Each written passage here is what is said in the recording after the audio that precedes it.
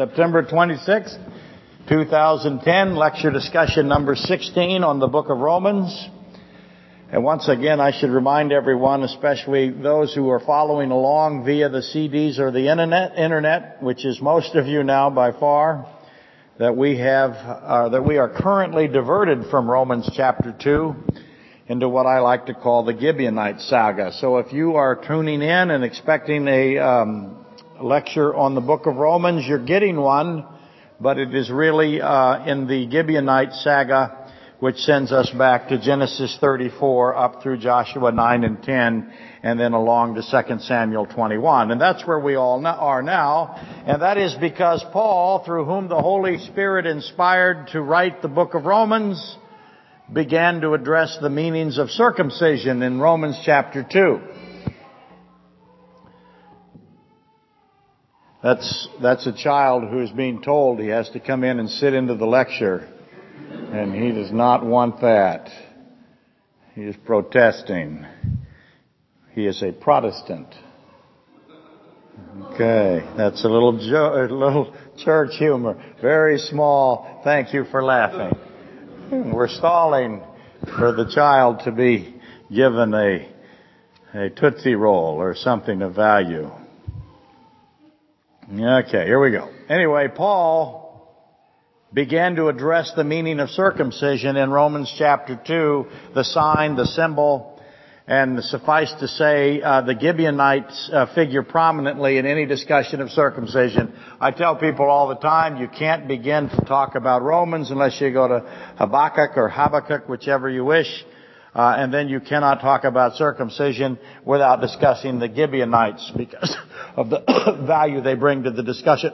Therefore, we found ourselves today at Joshua 9 and 10, which is what we were doing last week when we were so rudely interrupted by life, and we were comparing the differences between 9 of Joshua and 10 of Joshua, trying to figure out how they fit together, and then we intended to add them once we had them figured or put together and contrasted. Then we were going to take that sum, if you will, and go back to Genesis 34 and put it to that, and then we were going to move it on or carry it onward to 2 Samuel 21, where the hanging of Saul's descendants occurs. Perhaps more appropriately, Saul's collaborators. It's very hard for people to understand why Saul's descendants got hung. It doesn't seem fair that his sons or children would be hung for something that he did. But so let me put it this way. His sons were collaborators or co-conspirators, are the ones that actually carried out. They were the hooded executioners, if you will. Those who participated willingly in killing the Gibeonites in direct opposition to God's revealed will. Gibeonites knew who came after them. They knew it wasn't Saul personally. They knew, you want to think of it this way, the ones that were hung were the German SS. They were very much guilty. And then, of course, you have Rizpah's vigil, all in that as well.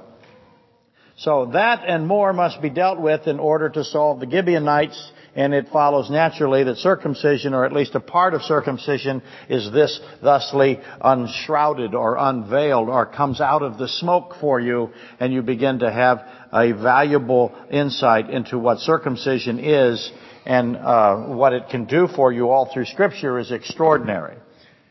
Is that your child, Lindsay? Why not? Oh. Never pass up an opportunity as a potential grandparent. And the baby's absolutely welcome. You know that, don't you? No, it's better than the sermon. Everyone knows that. Okay. Now, that's where we are and where we left off and what we're off and about today. Now, Mark Linloff, who has probably been to every lecture I've ever done, dating back to 1985. Isn't that about right? How old's April now? Tell me she's not 40. Diana, sorry. Whew, there a little senility slipped in. Only you and I would know that. How old is Diana? 28. That's close to 40. It is. Don't laugh. Some of you better be worried. It goes 26, 27, 28, 29, 41. That's how it goes. Ask anybody. It's exactly how it goes. Then it goes 41, 54, and then 63. That's how it does it. It's amazing. Diana's 28. That's incredible. But anyway, Mark has been to probably every lecture I've ever done dating back to 1985, or at least he's heard them. If he's not actually attended, he goes up on the North Slope, as you know, and sometimes to Scotland, right, to the North Sea, huh? He used to commute here from Louisiana. And needless to say, he had lots of free airline tickets. Anyway, Mark, as you know, as he demonstrates when he comes up here and does the elder portion of the service, as you know, is a devoted student of Scripture, and he has a vast knowledge, and with that comes considerable insight, and I know that he will be embarrassed, but it's all true. So he comes up afterwards last Sunday to tell me that naturally he remembers when I did Joshua 9 and 10 before, which I had to look it up to see when it was that I did it before, because he remembered it. I, of course, have no memory of it at all. And it's fascinating to me as I reread some of the commentaries and books that I have on Joshua, as I did this week. I look back and I see all my notes in the margins, and I cannot remember ever writing them. I cannot remember. But Mark remembered. And when did I do it last? Do you remember, Mark? You got 2 guesses. 19 was good. 98 is exactly right. That's exactly when I did it. 1998 and 1999, which will give you an understanding of how long I did it on a Wednesday night, a long time ago, obviously. And I should insert, as I said, that I have no memory of it at all. And it's kind of funny. It's almost like it's all brand new to me, which is of great concern to my wife. In any event, needless to say, Mark pointed out that I omitted a key circumcision reference, one that I had previously emphasized. I didn't know that I had previously emphasized it until I went back to look it up. And he's absolutely correct, Mark is, in that it should not be forgotten, because what it does is connect Joshua 9, which is where we are, back to Genesis 34. And what is that? Of course, that is where we have Joshua 9 and Genesis 34. We have the same thing happening. I hope you've seen this already. And that is, I have circumcised Jews in Joshua 9 seeking to kill and plunder Gibeonites. Isn't that true? And irrespective of the oath that prohibits it. Isn't that true?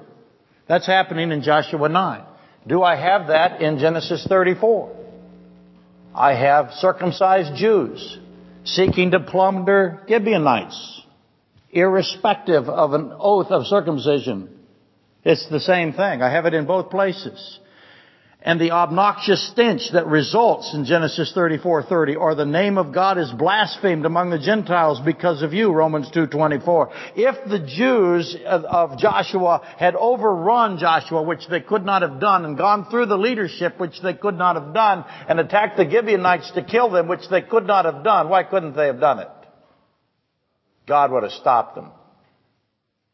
And they would have been disobedient. But if they had, it would be identical to Genesis 34. So before we go back to where we belong, which is picking off the items of our lists that we did last week, we have to reach back and grab Joshua 5. And that is, of course, what?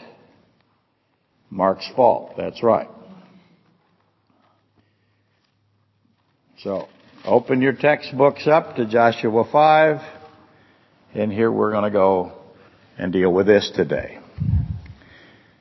A very important portion of Joshua that I was skipping intentionally, well, mostly unknowingly, but I was trying not to go back and pick all of this stuff up just because of the time. But this is a very important piece, and I regret now having missed it this time through. As you can see, most of you have a heading above in chapter 5 of Joshua. What does it read? Yes, as a second generation circumcised. So it was when all the kings, how could you forget that if you were teaching a class on circumcision? And what are you? Okay. So it was when all the kings of the Amorites who were on the west side of the Jordan and all the kings of the Canaanites who were by the sea heard that the Lord had dried up the waters of the Jordan. Now, has he dried up waters before when he's bringing millions of Jews across? Yes, he has. So immediately you see the relationship between the drying up of the Jordan River, the Jordan, the descendor into death and judgment. Okay, where does it descend from? Adam, Joshua 3:16. Everybody knows John 3:16, but you should know Joshua 3:16, Revelation 3:16. There are lots of cool 3:16s out there, not just John. So you see this typology that is the Red Sea and the Jordan River. Heard that the Lord had dried up the waters of the Jordan from before the children of Israel until we had crossed over that. Their hearts melted and there was no spirit in them any longer because of the children of Israel. Once again, God has put terror into the hearts of those who are the enemies of Israel.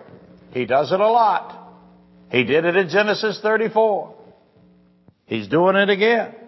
And at that time, the Lord said to Joshua, make flint knives for yourself and circumcise the sons of Israel again the second time. And that's very often misinterpreted. We'll get to it in a minute. So Joshua made flint knives. By the way, how many flint knives do we need? A whole bunch of flint knives. We got to have a lot of them. So Joshua made flint knives for himself and circumcised the sons of Israel at the hill of the foreskins. That's what they call it. How's that for a pre-buffet picture, huh? We got a mountain of this stuff. Sorry about that. Not really. Not really. That's a fake sorry. But I have a big pile, don't I? And this is the reason why Joshua circumcised them. Very important. All the people who came out of Egypt, the males, all the men of war had died in the wilderness on the way after they had come out of Egypt.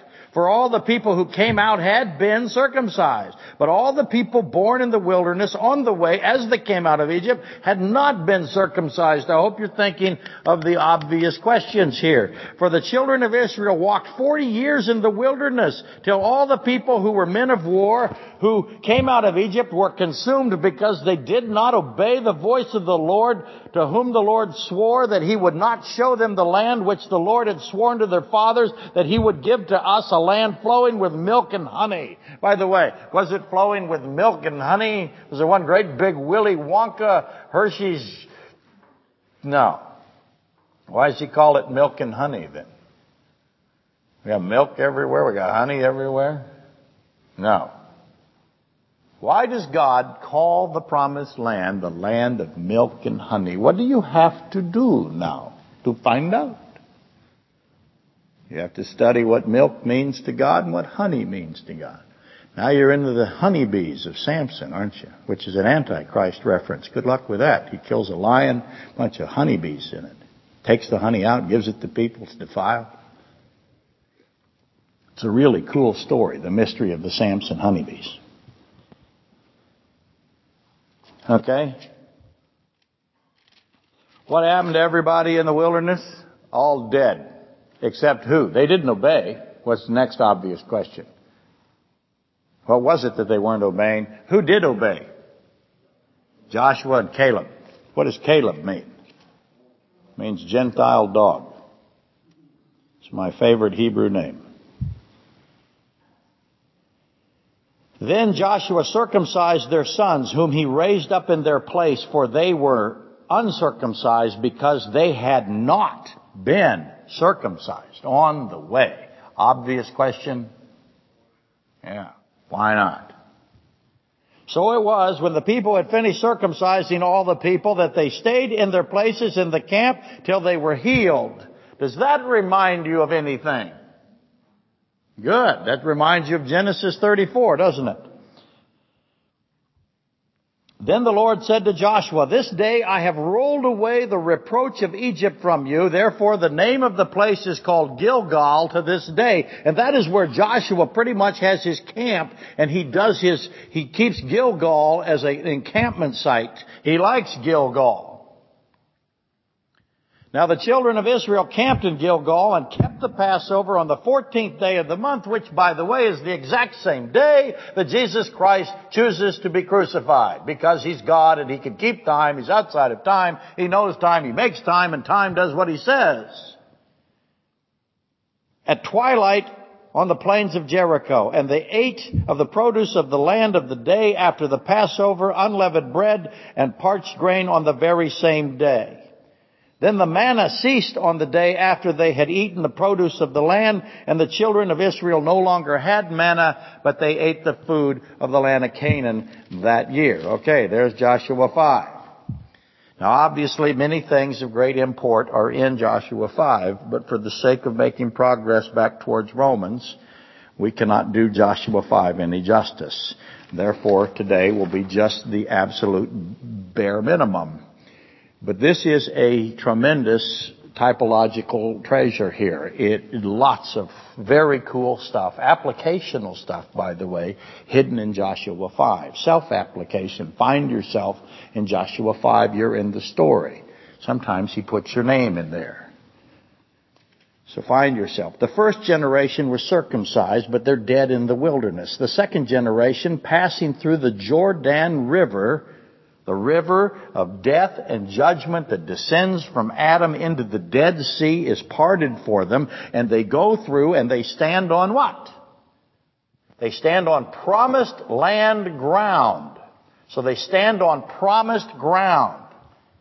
And these are ones that were born in the wilderness and they were not circumcised, and that's the obvious question. Why weren't they circumcised? Were they supposed to be circumcised?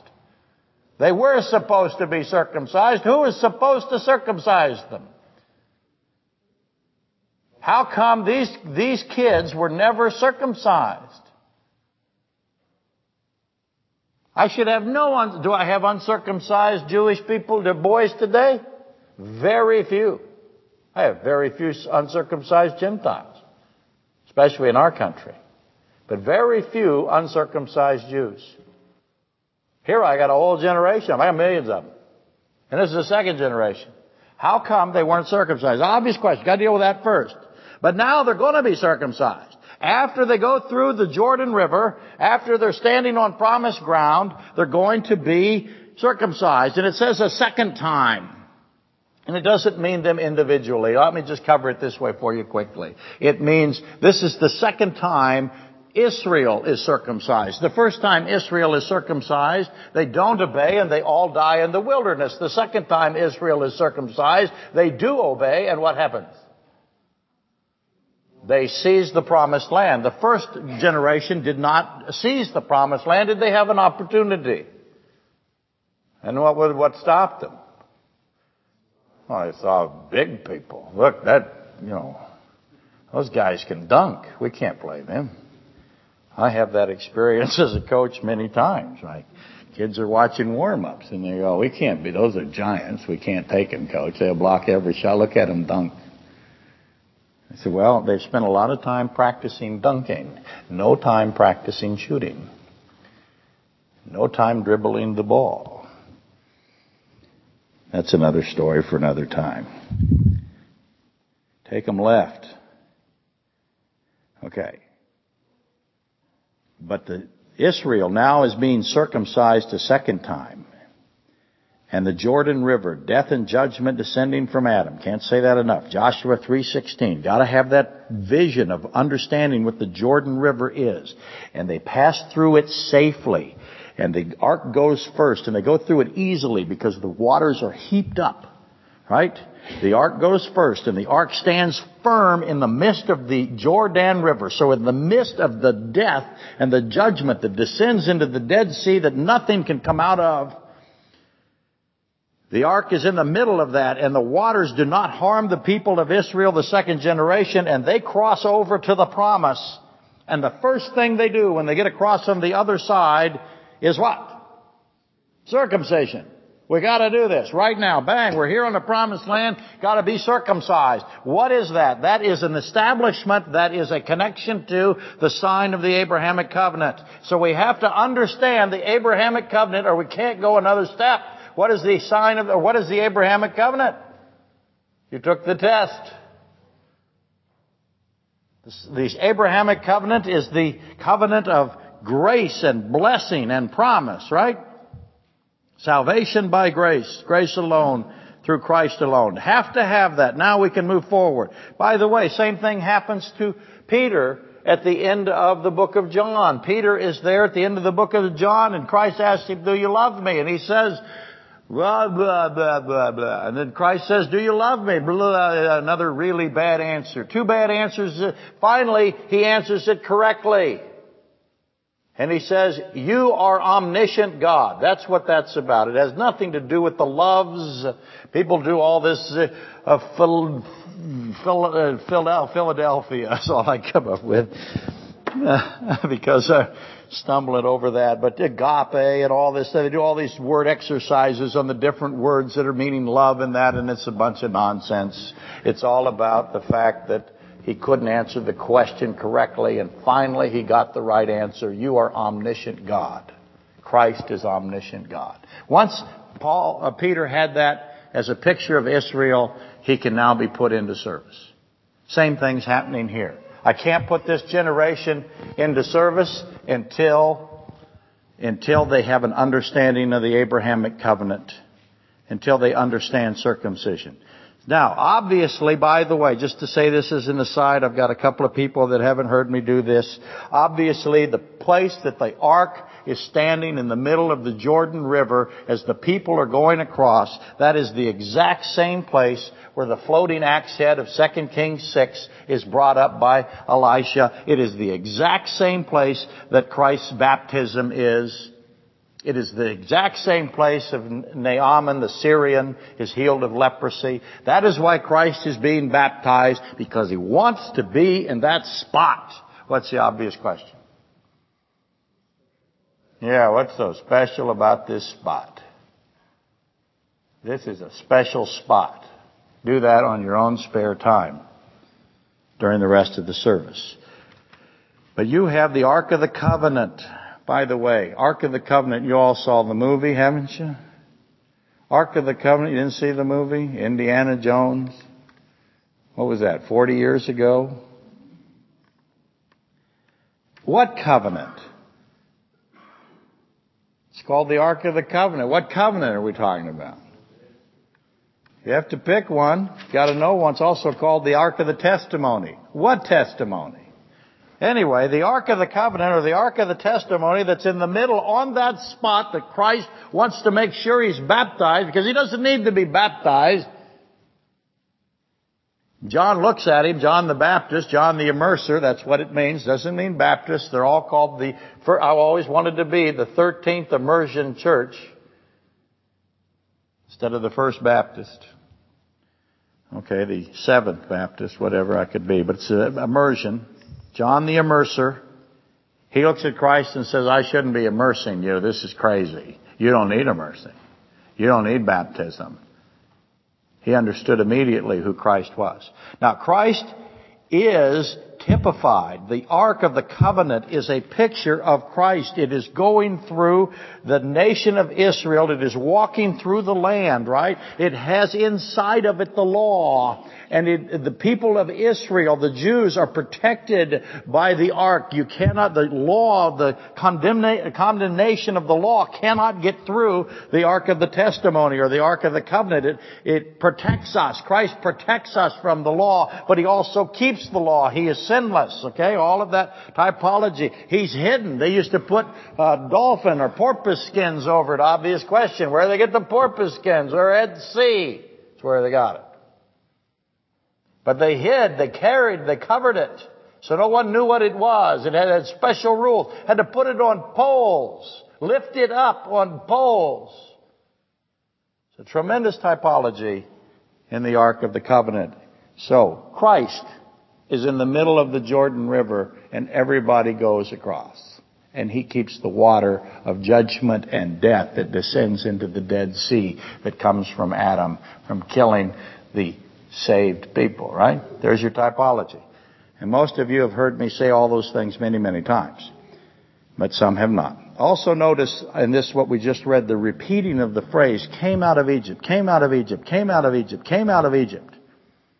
I got a group that came out of Egypt, and I got a group that's what? Born in the wilderness uncircumcised. So I got the came out of Egypters. And I got the uncircumcised, born in the wilderness guys. So differentiation is being emphasized. The distinction between the first generation that came out of Egypt but was consumed because they did not obey. And the second generation that did obey. So I got two groups that came out of Egypters that did not obey, and a born in the wilderness guys that did obey. The first generation did not possess the land. They refused to enter into the promised land, the promise. They refused to enter into the promise. They refused to go through death and judgment safely and end up on resurrection ground. They didn't want to do that because they saw giants. And that always, whoa, blew my mind when I'd read that. What do they got? What do they got? They got a cloud, baby. I mean, that thing can do some real cool stuff. It's got, they overhead, there's no weapon we could even imagine. There's nothing ever been depicted in maybe Death Star, I guess.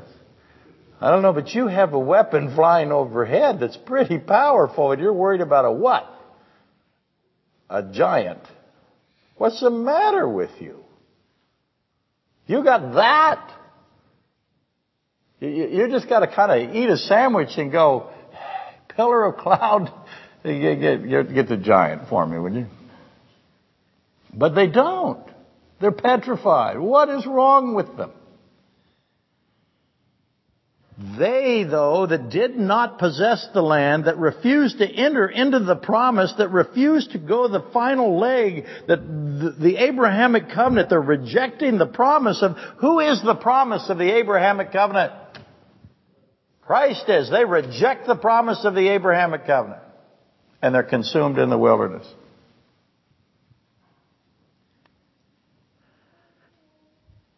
They did not keep the Passover, and they did not circumcise their sons. This is only the third Passover that's kept. They kept two, the one where they leave and the one at Mount Sinai, but they don't keep one in the wilderness for 40 years, and they don't circumcise any of their male children. Obvious question, why aren't they doing that? They wouldn't take the promise, they won't keep the Passover, and they won't circumcise. What's they thinking? Why is they thinking that? Again, they have the pillar of cloud overhead, right? And their shoes don't wear out, and their clothes don't wear out. It is an irrational response. I got a cloud overhead that's got rocks, and he's good with rocks. Giants don't do good with rocks. Or hailstones, if you will, but it's really rocks. But again, why did the first generation refuse to circumcise their sons and refuse to keep the Passover? That's an important question. You got to solve it. So, why? Why not? Did they know? Every one of them is circumcised. And God corrects this in Joshua 5. So Joshua 5 is the circumcision correction chapter in the Old Testament. So anybody that was doing anything on circumcision certainly would bring up Joshua 5. You would think. Okay. After the Jordan River crossing, similar again to the Red Sea crossing, the sons of the first generation are given an opportunity to obey, and they obey, and they're circumcised. Now, by the way, I hope you see the picture of Abraham here. Abraham did the same thing, didn't he? He walked around, made flint and knives, sharp rocks, and circumcised everybody in his group, didn't he? A couple hundred maybe more, maybe 500. I'm sure it was a shock that day, as we've discussed. Abraham comes back and says, we're all going to do the sign of the Abrahamic covenant. Everybody form a line. And do you obey? And they all immediately obey. And I want you to see also the connection. Did you notice? I took you back to Genesis 17. Where should you go when you have a bunch of Israelites that will not circumcise their sons? I have Israelites that will not circumcise their sons. Who's in charge of circumcising the sons? Who should be doing this? But they won't do it. They won't circumcise. You say, where else in the Bible it has anything to do with what we've been discussing? You do it. Yes, immediately. Did you notice the connection to Exodus 4:24-26? What's that? Moses and Zipporah, right? She wouldn't circumcise Moses' sons. And I had the commander come. I had the angel of the Lord come. I had a Christophany. I had a pre-incarnate Christ come and grab Moses. Moses and Zipporah refusing to circumcise their son, or Zipporah especially refusing to circumcise her son. That is disobedience, and the angel of the Lord comes. Christ comes. Now, let me read to you Joshua 5:13. Let me move my fancy device. And it came to pass when Joshua was by Jericho that he lifted his eyes and looked, and behold, a man stood opposite him with his sword drawn in his hand. And Joshua went to him and said to him, are you for us or for our adversaries? Which was a very good question. So he said, no, but as commander of the army of the Lord I have come. And Joshua fell on his face to the earth and worshipped and said to him, what does my Lord say to his servant? And then the commander of the Lord's army said to Joshua, take your sandal off your foot, for the place where you stand is holy. And Joshua did so. What's the obvious question? Why do we keep taking off sandals? And what does this place have to do with anything? It's obviously a very important place. But do you notice once again, just like Moses and Zipporah, I have circumcision in Exodus 4:24. In that case, I have disobedience. And the angel of the Lord comes, Christ comes. In Joshua 5, I have circumcision, but I have obedience. And the angel of the Lord comes. And who is he for? So this time a contrast to Moses. Joshua has been obedient with respect to circumcision. And what's Joshua doing? Here's your general. Think military today. The modern day equivalent would be the CENTCOM commander. This would be David Petraeus. I hate to give him this role because I don't know any human being could be equivalent to Joshua. But your general says, okay, what we're going to do today, while we're in the midst of the enemy territory, is we're going to take a few days off while we circumcise everybody in the army. Essentially, what does Joshua do? He incapacitates his entire army. The entire army of Israel is shut down, unable to fight, absolutely helpless. Does this remind you of anything? What does it remind you of? I have an army absolutely incapacitated. This is Genesis 34 again, isn't it? Except this time it's not the Gibeonites, it's Israel. Joshua incapacitates his entire army with circumcision. Is that a brilliant thing to do militarily? Yes, the answer is yes. It is. Because he's got the commander now comes. That's good. This is the way it should have gone last time. So notice the connection to Genesis 34. Another military force there was shut down because of circumcision. Okay, what's the obvious question now? I've wiped out the army of Israel. Sorry, I cannot put my arm over that because it messes up the reception. I have an army shut down, the entire Jewish army, military, shut down by circumcision. What's the obvious question? Who's there? Anybody notice? Are you going to miss a mountain of foreskins? How big a mountain is that? Is anybody going to notice this? I got people watching these guys every minute. I got them inside. I always think of it this way. I got spies in there. Hundreds of them, I would imagine. Hundreds of spies in there. Because I have nations all around. They're surrounded.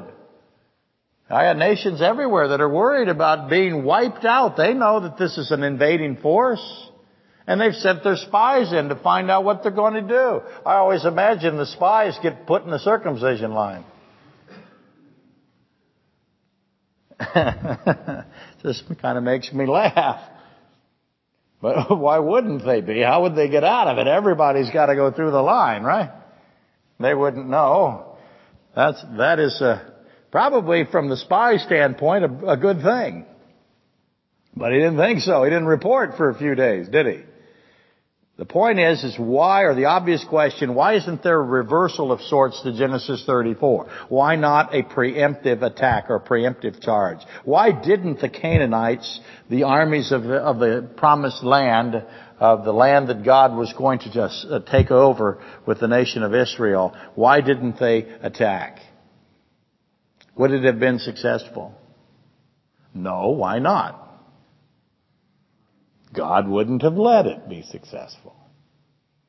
But they didn't know that. I would have expected them to attack, just like what the Jews did to the Gibeonites. Do you see the same elements here? That's what I'm trying to get you to see. I have the army of Israel seemingly vulnerable. And also this reproach of Egypt. Did you notice that? This day I have rolled away the reproach of Egypt from you. Therefore the name of this place is called Gilgal to this day, which means rolling away. What is the reproach of Egypt? The reproach of Egypt is rolled away. God gets rid of the reproach of Egypt, where they camped. What does this refer to? Well, this refers back to Exodus, where the Egyptians said this about God. They said, God will take, in Exodus 32:11 through 12, God will just take you Jews out there and He will kill you in the mountains. And what happened to the Jews? God took them out there. They refused to take the promised land. What happened to them? They died in the wilderness. Exactly as the Egyptians sneered and charged. They made an accusation against God and against the Jews. You will just go out there and die in the mountains. God's gonna, it's a sucker bet. He's gonna take you out and kill you all. That sort of happened in the one sense. But in the other sense, this is where God ends or rolls away the reproach or that attack or that sneer or that mocking inference from the nation of Egypt. Okay. Now let's summarize our much too brief analysis now of Joshua 5. Abraham immediately obeyed God and circumcised all the men of his command, if you will, in Genesis 17. He immediately obeyed and did it. Moses and Zipporah had to be forced to circumcise their son, Exodus 4, and Christ himself had to come and seize Moses unto death. And Zipporah did it under force and rejected the theology of it, if you will, saying that Moses was a husband of blood to her because of the circumcision, which is a tremendous, as you know, picture of Christ there. The first generation of Israel that came out of Egypt did not obey. They did not circumcise their sons. They didn't keep the Passover. They didn't enter the land. They did not obey.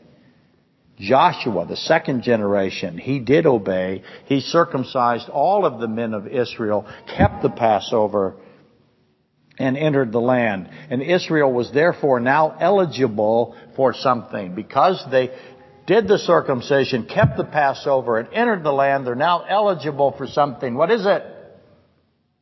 They're eligible to be led by Christ himself. And they were. And this generation, the second generation under Joshua, was without dispute the most obedient and spiritual of any generation of Israel. None before it, only one before it actually, but none after it had any of the obedience or spiritual understanding of this generation. Okay. There you go.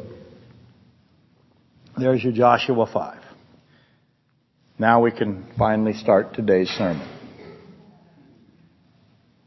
You laugh. Who's responsible for this? That's right, Mark. That's right. Everybody points at Mark. Blame Mark. Okay, well, we're back to our list. Just for today, I will take a quick look at it and shut it down. Joshua 9 list, item P. Let me see if I can get my leash to get me back here. Item P. This is Joshua 10. Oops. I'm stuck. I have enough leash. I just can't get it around things. Item P.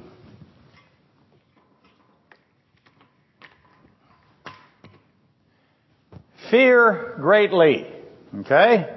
So we'll put a line through it. So we'll get one done today. Now we'll go back to Joshua 10 and we'll look. Isn't the magic platinum rotating dry erase board wonderful? We will find its complement. Is there a complement over here? Yes, right there. Fear greatly. The element is in both places, so there must be either a comparison or contrast or both. In this case, it's both. Feared greatly, feared greatly. The Gibeonites heard and feared greatly. They clearly understood that God had commanded Moses to kill all the inhabitants of Canaan. The Gibeonites knew they were going to die, and they feared who? They feared God. They were afraid that they were going to be killed, every last one of them. And they'd already dealt with the Jews before. They knew that they were fully capable of killing every one of them. And they were very much afraid. They understood Deuteronomy 7. They had paid attention when Joshua read the entire Pentateuch to them. They were fearing for their destruction in their lives. Then we have the king of Jehovah Jireh Salam, right? God provides peace. That's what that means. And it's been contracted down. Jehovah Jireh Salam means, or is contracted down to and now we call it Jerusalem, right? The king of Jerusalem at the time, he heard of the utter destruction of Jericho and Ai, and also that the Gibeonites had left the fold, and he feared greatly as well. Both groups fearing greatly. I have two groups of people fearing their death. And as soon as I see two groups fearing their death, and how did they respond? Did they respond the same way? Yes or no? No, they didn't. So I have two that did not respond the same way to their impending death. Where am I in the Bible? Where's the New Testament complement? I have two. Impending death. They don't respond the same way. What did you say in the back row? That's right. I have the classic two thieves on the cross scenario again, right? This is the classic two thieves. Both had the same information. Both had equal access. Both knew death was imminent. Both were without hope. One thief says, takes a flyer, remember me. Plus, he's watching the crucifixion of God, and there is no crucifixion like this ever, ever, ever, ever. And if you ever make the crucifixion the same, you've heard me say this thousands of times, you destroy that thief. And you also destroy Simeon the Cyrenian and why they're there. And you destroy the loud voice that Christ has on the cross. You destroy his sermon to the Jews. You destroy the salvation of the Romans. There's no explanation. This crucifixion of Christ, absolutely unbelievable. Everybody that saw it went, what in the world what are we watching here? That's why any movie, and I was talking to Steve last week, any movie that in any way makes you think this was a normal crucifixion is absolutely, totally illiterate. Biblically. This is the crucifixion of God, who is in absolute total control of it to the pinpoint spot that he wants to be crucified. Those Romans had no choice. They were following along under his will. But again, I got the classic two thieves scenario. Both thieves were without hope, one takes a flyer, the other one doesn't. Because both looked at the evidence, both had to know. This is amazing. And one said, this is God. And remember me. And that's what's happening here. Gibeon makes peace with Jesus, don't they? Joshua, Yeshua, Jesus. Gibeon makes peace with salvation. And the king, what's he do? He hides in a cave. That's his plan. One makes peace, the other hides in the... One seeks peace. Gibeon submits itself to slavery, throws itself at the mercy of Jesus, and says, do what is good and right to us. We are in your hands. That's Joshua 9:25. That's what they do. Was that a good idea? That's a good idea. The king of Jerusalem says this, let me attack those who have made peace with God. And I always ask myself when I see that, who thinks this way? Who thinks this way? Who, when they find a Christian who is saved, who thinks this is the person I'm going to try to destroy? Who thinks that way? What kind of person says, I'm going to take someone who has made peace, who seeks peace with God, who is willing to submit themselves to a lifetime of slavery, to doing holy things for God and for others. I want to destroy him. Who thinks like that? What kind of person thinks that?